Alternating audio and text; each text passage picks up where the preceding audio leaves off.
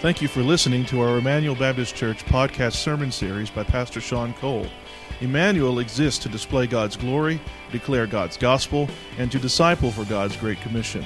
If you have any questions about this message or would like more information about our church, you can visit our website at www.ebc-online.org. Now here's Pastor Sean. I'm going to ask you to open to the book of 1 Timothy. 1 Timothy, and I do want to give my appreciation to Dwayne, one of our elders who preached last week. It was an elder-led worship service. I'm thankful for the leadership of our elders. As you know, I was in Lodgepole, Nebraska, preaching at their 20th anniversary, but I'm so thankful that we have qualified and gifted elders that can lead. And so thank you to Dwayne for preaching and our other elders for leading out in the worship service last week. I'm very thankful for our leaders. We live, and I don't have to tell you this, you know it. We live in a confusing, chaotic, and confrontational culture that stands opposed to the Christian faith. We live in a world of chaos, confusion. Just this past week, I heard a news story about a mother who reported that her 1-year-old son communicated to them before he could even talk that he was transgender as a 1-year-old. And so they've started the process of transitioning this infant who can't even speak yet because somehow he's been able to communicate that to his parents. We're faced with libraries all across the country that hold drag queen story hour for children. Many parents have told me over the past few years it's become very difficult to monitor, to watch television shows and programming geared towards children because things have gotten so out of control. What used to be trusted in a company like Disney, for example, has gone off the rails with getting involved in politics and trying to push a secular agenda. Our students leave for school and they go off to college, they go off to university, and they're taught atheism, they're taught unbiblical views of social justice, and they're being told that evangelical Bible-believing Christians are the enemy and that we spew hatred and that we spew bigotry. And you've probably gotten into a heated discussion on Facebook or with a friend about biblical truth, and it got really heated, and what used to be a pretty good friendship is now strained, and you're not sure exactly how to move forward in this discussion. We also have the threat of progressive Christianity that's just taking over no matter where you look. Abandoning the faith on key doctrinal truths like the reality of hell and Jesus being the only way. Just this past week, I was meeting with some pastors, and one of the pastors told his story. He was the executive pastor of one of the largest growing churches in Colorado at the time. About 15 years ago, it was the fastest growing church in Colorado. They made all the magazines. But he said the church started slowly getting soft on the truth. And so he left that church to go plant a church because he wanted to be more biblical. And after he left that church, the pastor has now embraced progressive Christianity. The church is now split, and that church does not even preach the gospel anymore. They're a false church. They're a progressive church. So we see chaos, we see confusion, we see confrontation all around us. Not just in the culture, but even in the church, among those who profess faith in Christ. And so that leads us to a question: how do we navigate these waters? How do we move forward? How do you remain faithful to Christ? How do you embrace the gospel and not the spirit of the age? How do you live faithfully for God's truth? Well, we begin a new sermon series through the book of 1 Timothy.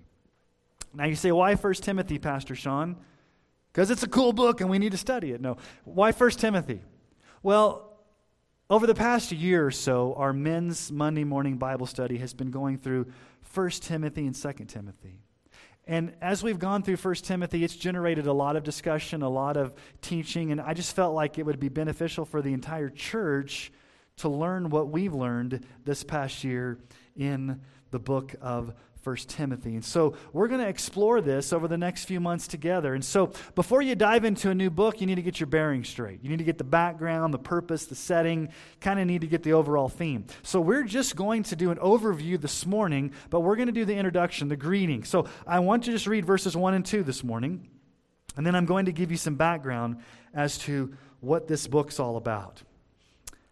So Paul says this, Paul, an apostle of Christ Jesus, by command of God, our Savior, and of Christ Jesus, our hope, to Timothy, my true child in the faith, grace, mercy, and peace from God the Father and Christ Jesus, our Lord. Now, what's the background to the writing of 1 Timothy? Right out of the gate, Paul says he's an apostle by the command of God. Now, what's an apostle? An apostle is someone who was an eyewitness to the resurrection of Christ. Now, Paul wasn't one of the original 12 apostles, but he was met by Christ on the road to Damascus. Jesus blinded him. And you go back to Acts chapter 9 and other places in Acts, Paul gives his testimony of how Jesus blinded him and then commissioned him to be an apostle to the Gentiles. So Paul is an apostle by the command of Christ. So what Paul is writing to Timothy is not his opinion. It is apostolic authority. It is God's truth from God's man, and not just Paul's opinion. He is writing to Timothy by the command of God. Now, the book of Acts records 3 missionary journeys that Paul and his companions traveled in, going to different towns all throughout the known world at that time on these missionary journeys. And Paul here in verse 2 calls Timothy my true child in the faith. Now, Paul was not Timothy's physical father. He was his spiritual father in the faith. As a matter of fact, Timothy had a Gentile father and a Jewish mother and grandmother. We'll talk about that as we go on. But Timothy was from the town of Lystra. And in Acts chapter 14, when Paul and Barnabas go on their first missionary journey, they go to the town of Lystra. Now, the Bible doesn't record this, but most scholars believe that since Timothy was from the town of Lystra, as a teenager, he heard the gospel preached, and that's when he became a Christian. It was under Paul's missionary journey to Lystra the first time, as a teenager. But then, in Paul's second missionary journey, he goes back to the town of Lystra, and that's when he actually recruits Timothy to become a traveling partner with him on these missionary journeys. So Acts chapter 16 records how Paul and Timothy meet each other. So Acts 16, 1 through 2, Paul also came to Derbe and to Lystra. A disciple was there named Timothy, the son of a Jewish woman who was a believer, but his father was a Greek. He was well spoken of by his brothers at Lystra and Iconium. So Paul meets Timothy, picks him up, and Timothy becomes part of the missionary team. And Paul would often write fondly about Timothy as his true son in the faith. 1 Corinthians 4:17. That is why I sent you Timothy, my beloved and faithful child in the Lord, to remind you of my ways in Christ as I teach them everywhere in every church. So Timothy is the beloved son in the faith to Paul. Now, in Acts chapter 19 and 20, Paul goes to the city of Ephesus. Very important city in the Bible. You got a whole book. The book of Ephesians is written to the church in Ephesus. So what do we know about Ephesus? Well, it was called the supreme metropolis of Asia. It's in modern-day Turkey. At the time that Paul was writing, and during his day, there was about 250,000 people in that city. Now, here's what you need to know about Ephesus. The major landmark was the Temple of Diana, or the Temple of Artemis. She was a fertility goddess. She was the icon of sexual perversion. Her temple stretched bigger than the Acropolis. It was basically the main thing in that city. It was a place of wickedness. It was a place of temple prostitutes. It was a place of immorality, the Temple of Diana there in Ephesus. Now, there was also amphitheaters in Ephesus where they would have sporting events. And these sporting events were very interesting, especially to the Jewish mindset, because the Greeks would compete without any clothes on out in public in these sporting events, which shocked the Jewish people. And then also, just to let you know, Ephesus was the major center of black magic and the occult. So you have a town that's known for sexual immorality, sporting events, black magic, the occult, all of this type of wickedness in a major city. Now, this is eerily ironic to me because Ephesus sounds like any major city in America today. Now, we have our temples today, do we not?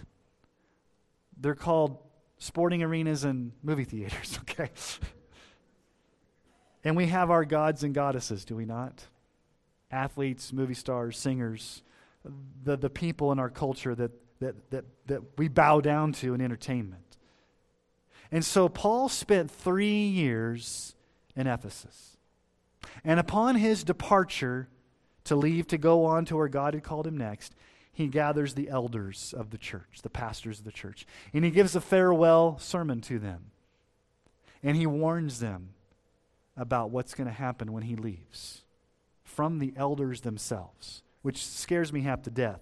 But this isn't recorded to us in Acts 20, 28 through 31. Paul says to the elders in the town of Ephesus, pay careful attention to yourselves and to all the flock in which the Holy Spirit has made you overseers, to care, and that word care means to shepherd or to pastor, the church of God which he obtained with his own blood. I know that after my departure, fierce wolves will come in among you, not sparing the flock. And from your own selves will arise men speaking twisted things to draw away the disciples after them. Therefore be alert, remembering that for 3 years I did not cease night or day to admonish everyone with tears. Paul frankly says to the elders, false teachers are going to arise out of this church, out of this group of elders. So be on guard. In the church in Ephesus, there would rise false teachers twisting the truth and bringing about heresy to try to lead the church astray. So Paul is in Macedonia when he writes 1 Timothy to Timothy. Where is Timothy? He is the pastor of the church in Ephesus. The church that Paul spent 3 years planting and warned that heresy would arise. So Timothy is probably in his late 20s, early 30s, and he's considered young in that culture. Now, when I came to Emmanuel, I was 33 years old. Some people think I have a little bit of a baby face. I remember the first funeral that I did at Emmanuel, the people were shocked that I was the pastor. They thought I was a college student. So I showed up in my suit and tie, getting ready to do the funeral, and the extended family like, are you the pastor? Yeah, I am. Have you ever done a funeral before? No, as a matter of fact, this is my first, but you got to start sometime. And they were just shocked the whole time at how young I was. And I was only 33. So things don't change much. Timothy faced the same challenges of being a young pastor that a lot of people looked down on and said, what's this guy doing? He doesn't know what he's talking about. So what's the primary purpose of 1 Timothy? Why is Paul writing this? Biblically, we call this the occasion of the letter. What's the occasion? What's the situation? What's going on that precipitates Paul to write the letter to Timothy? Well, we're going to look at this next week, but it's in verse 3. Paul says in verse 3, as I urged you when I was going to Macedonia, remain at Ephesus so that you may charge certain persons not to teach any different doctrine. And then go to verse 18 of chapter 1. This charge I entrust to you, Timothy, my child, in accordance with the prophecies previously made about you, that by them you may wage the good warfare. Timothy, you're going to have to fight a fight. It's a theological fight. It's a fight for unity. You're going to have to address these false teachers that are creeping into the church. They're causing disunity. They're causing chaos. You are going to have to address it. Now, I want you to turn to chapter 3, verse 15 and 16. because we will come back to this over and over and over again in the book of 1 Timothy, because this is the thesis of the entire book. Paul waits till kind of the middle of the book to give us the purpose. So 1 Timothy 3, 14 and 15. 1 Timothy 3, 14 and 15. I hope to come to you soon, but I am writing these things to you so that. So Paul, why are you writing 1 Timothy? He tells us, I am writing these things to you that if I delay, you may know how one ought to behave in the household of God, which is the church of the living God, a pillar and buttress of the truth. Paul says, Timothy, the church is a household. It's a family. And it's built on the pillar and buttress of truth. The pillar was the upright column that held a building together. The buttress was the foundation. And so you take these two images together, what Paul is saying to Timothy is, the church needs to stand on the foundation of the truth, but it also needs to support and preach the truth. And so, Timothy, you need to make sure that the church is faithful to the gospel. So, Timothy is the young pastor, and Paul is writing to him basically to do two things. Timothy, you need to address false teaching. You've got to deal with it. It is destroying the church. And number two, you've got to teach the church how to act as the church. So in other words, Timothy, you've got to protect the doctrinal purity of the church and the relational purity of the church. You've got to deal with doctrine, and you've got to deal with relationships. Every church rises and falls on doctrine and relationships. Is there doctrinal, theological unity? Is there relational unity in the church? So that's why Paul's writing to Timothy. And he's writing with an urgency, as we'll see next week. Now, 1 Timothy, 2 Timothy, Titus, those three books together, they're called the pastoral epistles. An epistle is just another word for letter, the pastoral letters. Now, why are they called the pastoral letters? Because they're written to pastors. Timothy was a pastor, Titus was a pastor. So there's three of Paul's letters that are written to pastors. They're called pastoral epistles. But they are not solely for pastors. I don't want you to think that this is just written to me. So I'm preaching to myself the next few months because it's a book to pastors. I want to show you why it's not written to pastors. Go to the very last verse. Go to the very last verse in 1 Timothy. Go to verse 21 of chapter 6. And you don't get this from your English translations, but you may have a footnote in your Bible that explains it. The very last verse, just that last phrase at the bottom. Grace be with you. Now, who's Paul been writing to this entire time? Timothy. Grace be with you. You plural. If you're from the South, y'all. You guys. Paul ends the letter saying, this is addressed not just to you, Timothy, as the pastor, but to you all. So we all, whether you're a pastor or not, need to hear the truths of 1 Timothy. And so 1 Timothy is going to address a lot of themes. So over the next few months that we're in this together, it's going to address a lot of themes. It's going to talk about the role of the Ten Commandments in exposing sin.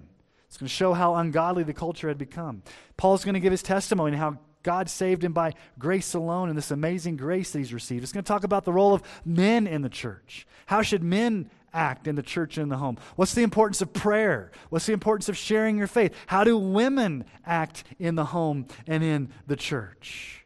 How do you train yourself for godliness in a culture that's against you? How should widows be treated in a church? How should pastors be treated in a church? How should you choose your spiritual leaders? How should elders be chosen? How should deacons be chosen? What are the qualifications of spiritual leaders? How do you deal with false teaching? How do you deal with division? How do you deal with employer-employee relationships? How do you live out your faith on the job? What does the Bible say about money and possessions and materialism? These are all the things that we're going to look at that 1 Timothy addresses. But ultimately, when you distill it all down, it comes down to this fundamental question. How do you live faithfully for God's truth in a culture that's chaotic, confusing, and confrontational to the Christian faith? So, as we begin this letter, we need to ask the question, what does Timothy need as a young pastor? He's facing false teaching. He's facing a church that he's supposed to lead. What does he need? What does Timothy need to undergird him as he pastors this church in Ephesus, of all places, in this town of sexual immorality, of sorcery, of black magic, of opposition? What does Timothy need? Well, let's ask the question more personally. What do we need? We don't live in Ephesus, but quote unquote, we live in Ephesus. We live in a wicked culture. What do we need the most to be able to live for God's truth? And here's the answer Paul gives in his introduction. We need to rest in God's sovereign love for us in Christ. Now, that may sound counterintuitive. Perhaps you thought Paul would say, Timothy, get busy. He does in verse 3. But before he gets to verse 3, he gives us verses 1 and 2. And sometimes you can just skip over the greeting and say, okay, that's Paul to Timothy, da-da-da-da. Let's get on to the meat of what this book's really about. Let's get busy. But I want us to focus on how Paul starts the letter. Because Paul starts it purposefully with helping Timothy get his bearings straight to know what Timothy needs to face these pressures, what you and I need to face these pressures. So what I want us to do is explore 3 truths that are evident just from this brief introductory address. And these may sound elementary to you. Well, duh, Pastor Sean, I know these things. Well, you may know these things. But do these truths sink down into your soul and give you the strength that you need to face a culture that's chaotic and confusing and confrontational? Here's the first thing we see in this passage of Scripture. The Father is our Savior. And that may sound a little confusing, right? The Father is our Savior? I thought Jesus was our Savior. He's the second person of the Trinity that came in a body, born of a virgin, died on the cross, and rose again. He's our Savior. Yes, yes, and amen. But that's not what Paul says here. Notice what he says. Paul, an apostle of Christ Jesus, by command of God, our Savior. He's talking about the Father there. This harkens back to Old Testament imagery. Remember, Timothy grew up understanding his Old Testament. His mother and grandmother were Jewish, so he understood his Old Testament. This goes back to how the Old Testament would describe God the Father. Psalm 65:5. By awesome deeds you answer us with righteousness, O God of our salvation, the hope of all the ends of the earth and the farthest seas. O God of our salvation. Isaiah 43:3. For I am the Lord your God, the Holy One of Israel, your Savior. God our Savior. Now, we know from the New Testament that the Father himself did not die on the cross because the Father doesn't have a body. He's invisible. He's spirit. He sent Jesus, but the Father is the source of our salvation. He's the foundation of our salvation. What does Mary say after Gabriel announces that she's going to have baby Jesus? In the Magnificat, Luke 1:46-47, Mary said, my soul magnifies the Lord, and my spirit rejoices in God, my Savior. Same exact wording there that Paul says, God our Savior. We read this during our time for the Children's Catechism, Ephesians 1:3-5. Blessed be the God and Father of our Lord Jesus Christ, who's blessed us in Christ with every spiritual blessing in the heavenly places, even as he chose us in him before the foundation of the world, that we should be holy and blameless before him. In love he predestined us for adoption to himself as sons through Jesus Christ, according to the purpose of his will. God is our Savior. He's the source of our salvation. Old Testament, New Testament, yes, Jesus is the one who died on the cross, but the source of it all comes from the Father who loves us and sent Jesus. He's our Savior. So that's the first thing that Paul wants Timothy to know. God our Savior. Well, here's the second thing. Jesus is our only hope. Paul, an apostle of Christ Jesus, by the command of God our Savior and of Christ Jesus, our hope. Now notice what Paul says. He doesn't say Jesus gives us hope, but Jesus is our hope. Now, Jesus does give us hope, but oftentimes Jesus himself is said to be our hope. Paul says in Colossians 1:27, to them God chose to make known how great among the Gentiles are the riches of the glory of his majesty, which is Christ in you, the hope of glory. Christ in you is your hope. Now, the Greeks in the city of Ephesus, now remember, Timothy's the pastor of First Baptist Church, Ephesus. Just want to remind you. Maybe. I'm just joking there. First Church, Ephesus. The Greeks in that city were influenced by a Greek philosophy called Stoicism. Maybe you've heard of someone who's stoic.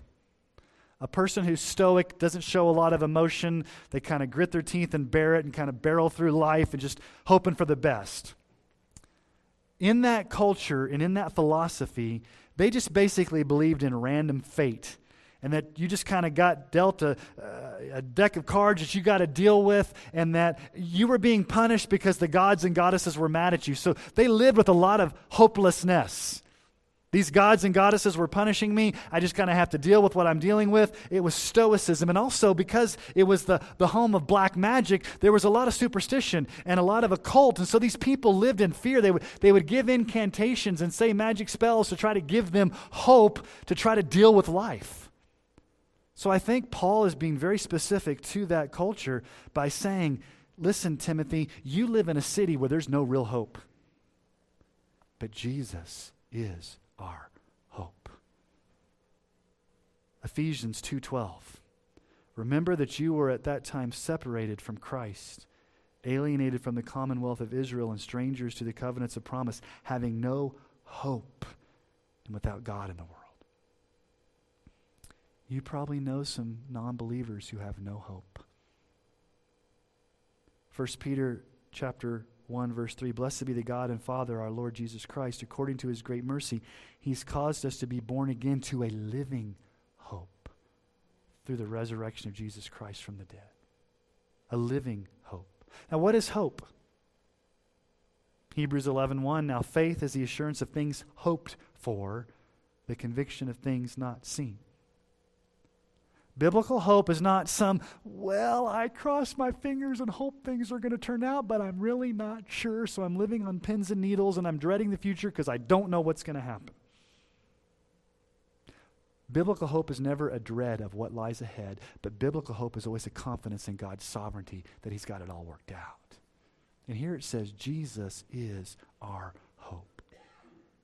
Now, you may have walked into this room this morning and you're hopeless. Maybe you're facing something where you just, I don't have a lot of hope.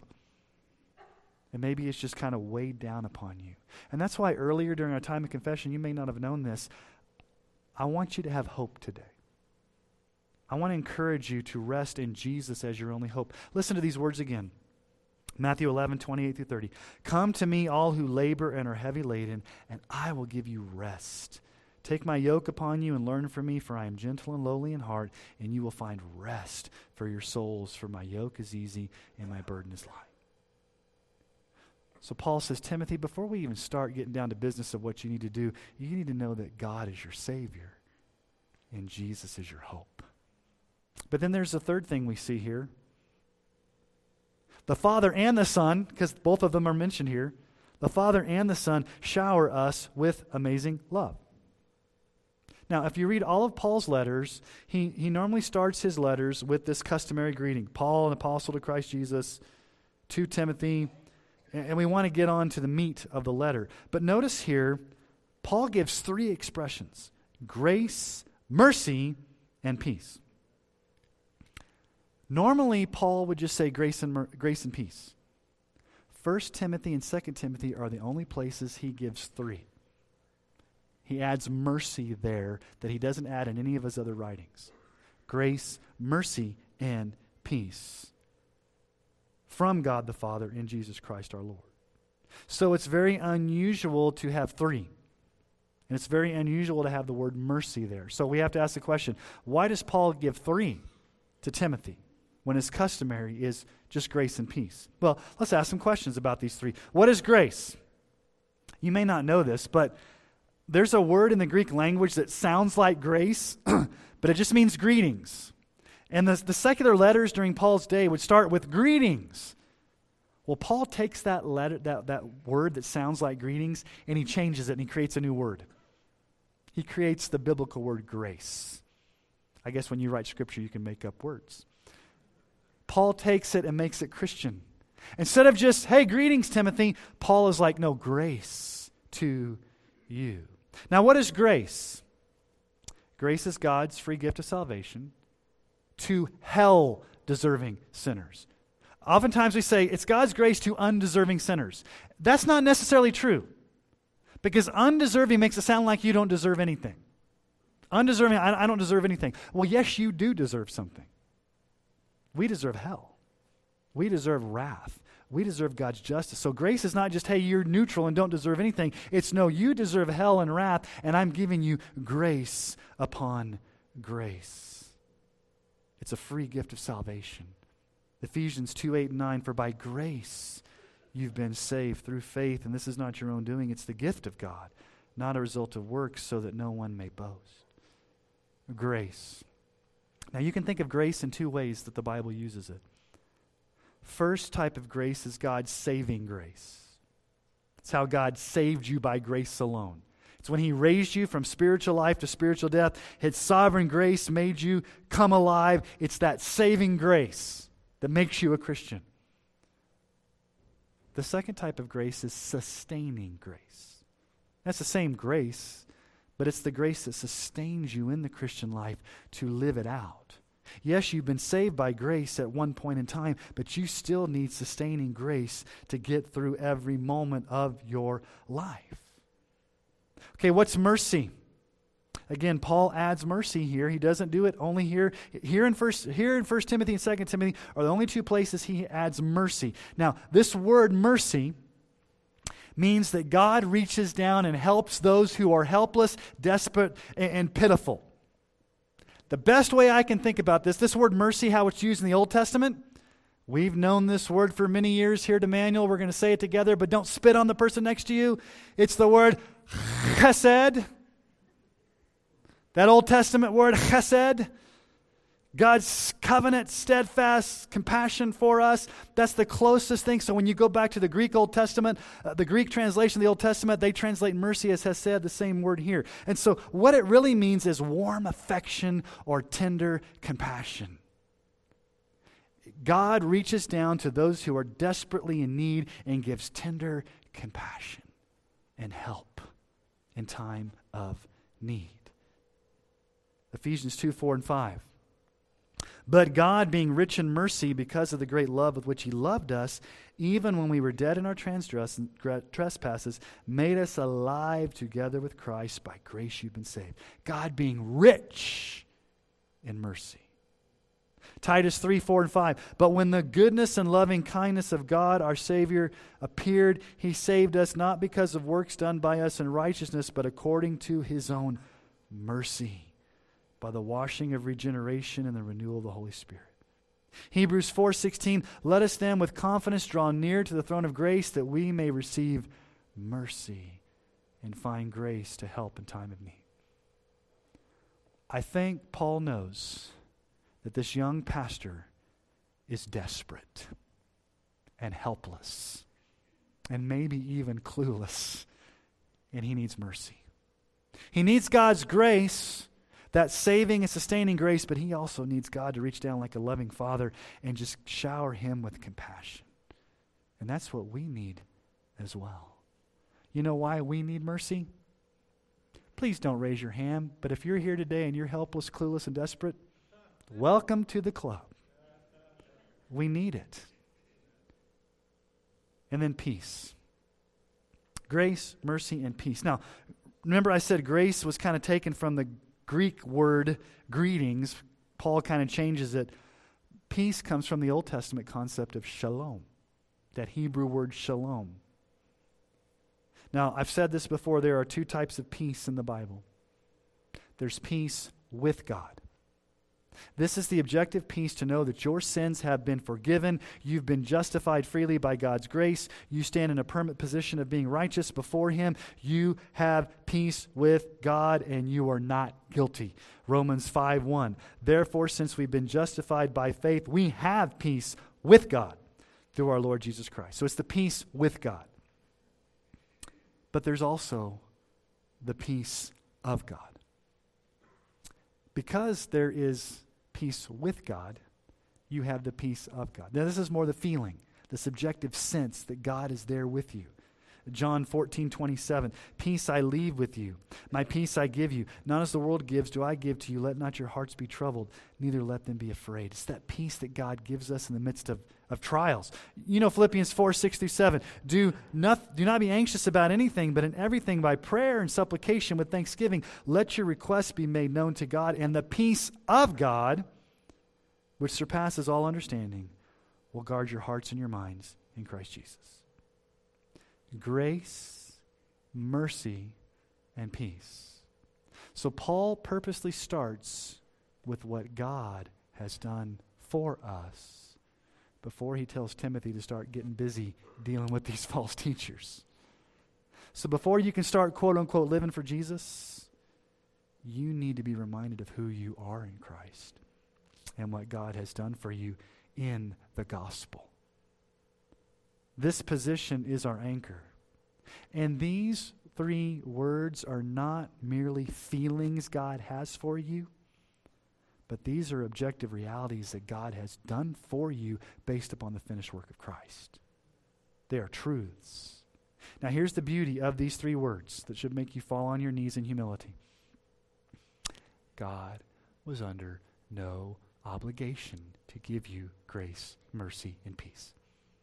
He didn't have to show you grace. He could have given you what you deserved. Wrath. Hell. God did not have to give you mercy. He could have given you what you deserve. Eternal punishment. God didn't have to give you peace. He could have left you at war with himself and you would be cast into outer darkness as his enemy forever. But because the Father is our Savior and Jesus is our hope, God gives us grace, mercy, and peace. So when the culture gets more confusing, you need these as an anchor for your soul. When the culture gets more chaotic, you need these as an anchor for your soul. And when the culture gets more confrontational, you need these as an anchor for your soul. See, the only thing that will truly anchor your soul and make you immovable is not what you do for Jesus, but what he's done for you. The fact that he loves you and he gives you grace, mercy, and peace. The triune God, Father, Son, and Spirit have showered you with sovereign grace, sovereign mercy, and sovereign peace. And so Timothy, as a young pastor, needs to hear this. When false teachers are infiltrating the church, he needs to hear this. He needs to know this. When he's trying to order the church and how the church is supposed to behave in this town of Ephesus that's crazy and chaotic, and what a faithful, healthy church needs to look like, Timothy needs to hear this. And if he's going to promote the doctrinal unity and the relational unity of this church in Ephesus, Timothy needs to hear this. And this is what you and I need to hear as we live in a chaotic, confusing, confrontational culture. But let me just give you one warning. These three things are only true for those who have realized that they're sinners separated from a holy God and they need to repent of their sins and trust in Jesus Christ alone. The only way you will know for sure if you have grace, mercy, and peace is if you have trusted in Jesus Christ alone for salvation. These are not true for you if you don't have Christ as your Savior and Lord. They're not true for you. In other words, if Christ is not your Savior, if you haven't repented and believed in Jesus, you're still under his wrath and you don't have grace. You are still under condemnation and punishment and you don't have mercy. And you are an enemy of God and you don't have peace. And you need these three things. So my plea with you today is if you are not believing in Jesus Christ as your Lord and Savior, would you see the gravity of what it means to not have these things?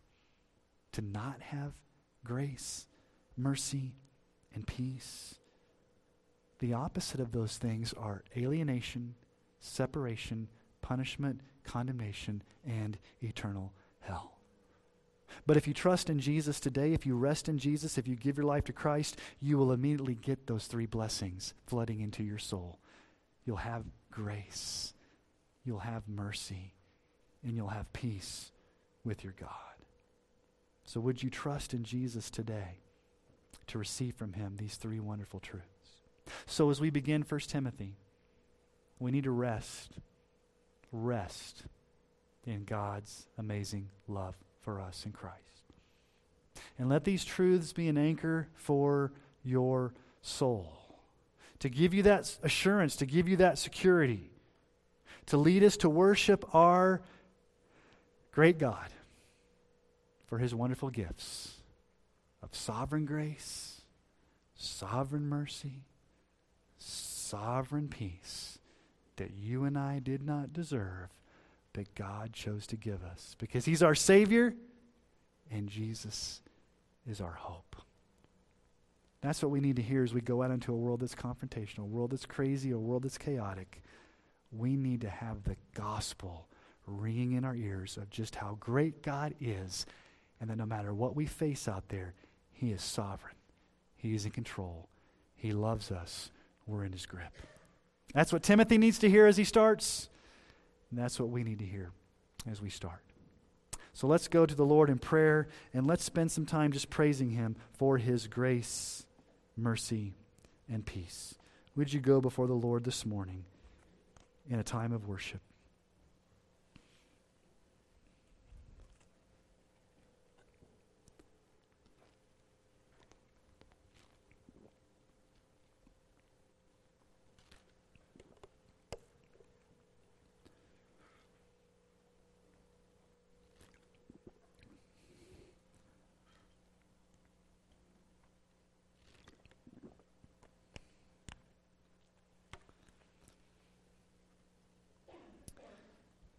Father, we are thankful that you are our Savior. Salvation's from the Lord. You have chosen us. You have redeemed us. You have sent your Son Jesus to die for us. You are our great Savior. And Jesus, you are our only hope. Lord, we live in a world that is hopeless. A world where people are anxious and they're fearful and they're discouraged. Lord Jesus, would they see you as their only hope? And that, Lord, when we leave this place today, every single one of us in this room, knowing for certain that we do have grace, mercy, and peace. That we've been recipients of those blessings because we've repented of our sins, we've owned up to our sins, and we've trusted in you, Jesus, as the only one that can save us. And so, Lord, when we leave this place, when we're bombarded by the chaos, when we're confronted with confusion, and when we're having to deal with maybe confrontational things, may our anchor be you as our hope, you as our peace, you as our salvation. Help us to know that we are yours and nothing can separate us from your love. And that you are a huge, great, glorious God that can take care of all things. So Lord, give us confidence as we leave this place. Give us courage as we leave this place. But at the same time, give us compassion that we may always do things in love. We love you, Jesus, because you first loved us. And we thank you for your mercy to us. Thank you that you didn't have to shower us with these things, but you chose to anyway. And for that, we are grateful. We love you, Jesus. We honor you. And we ask this in your name and for your glory. Amen.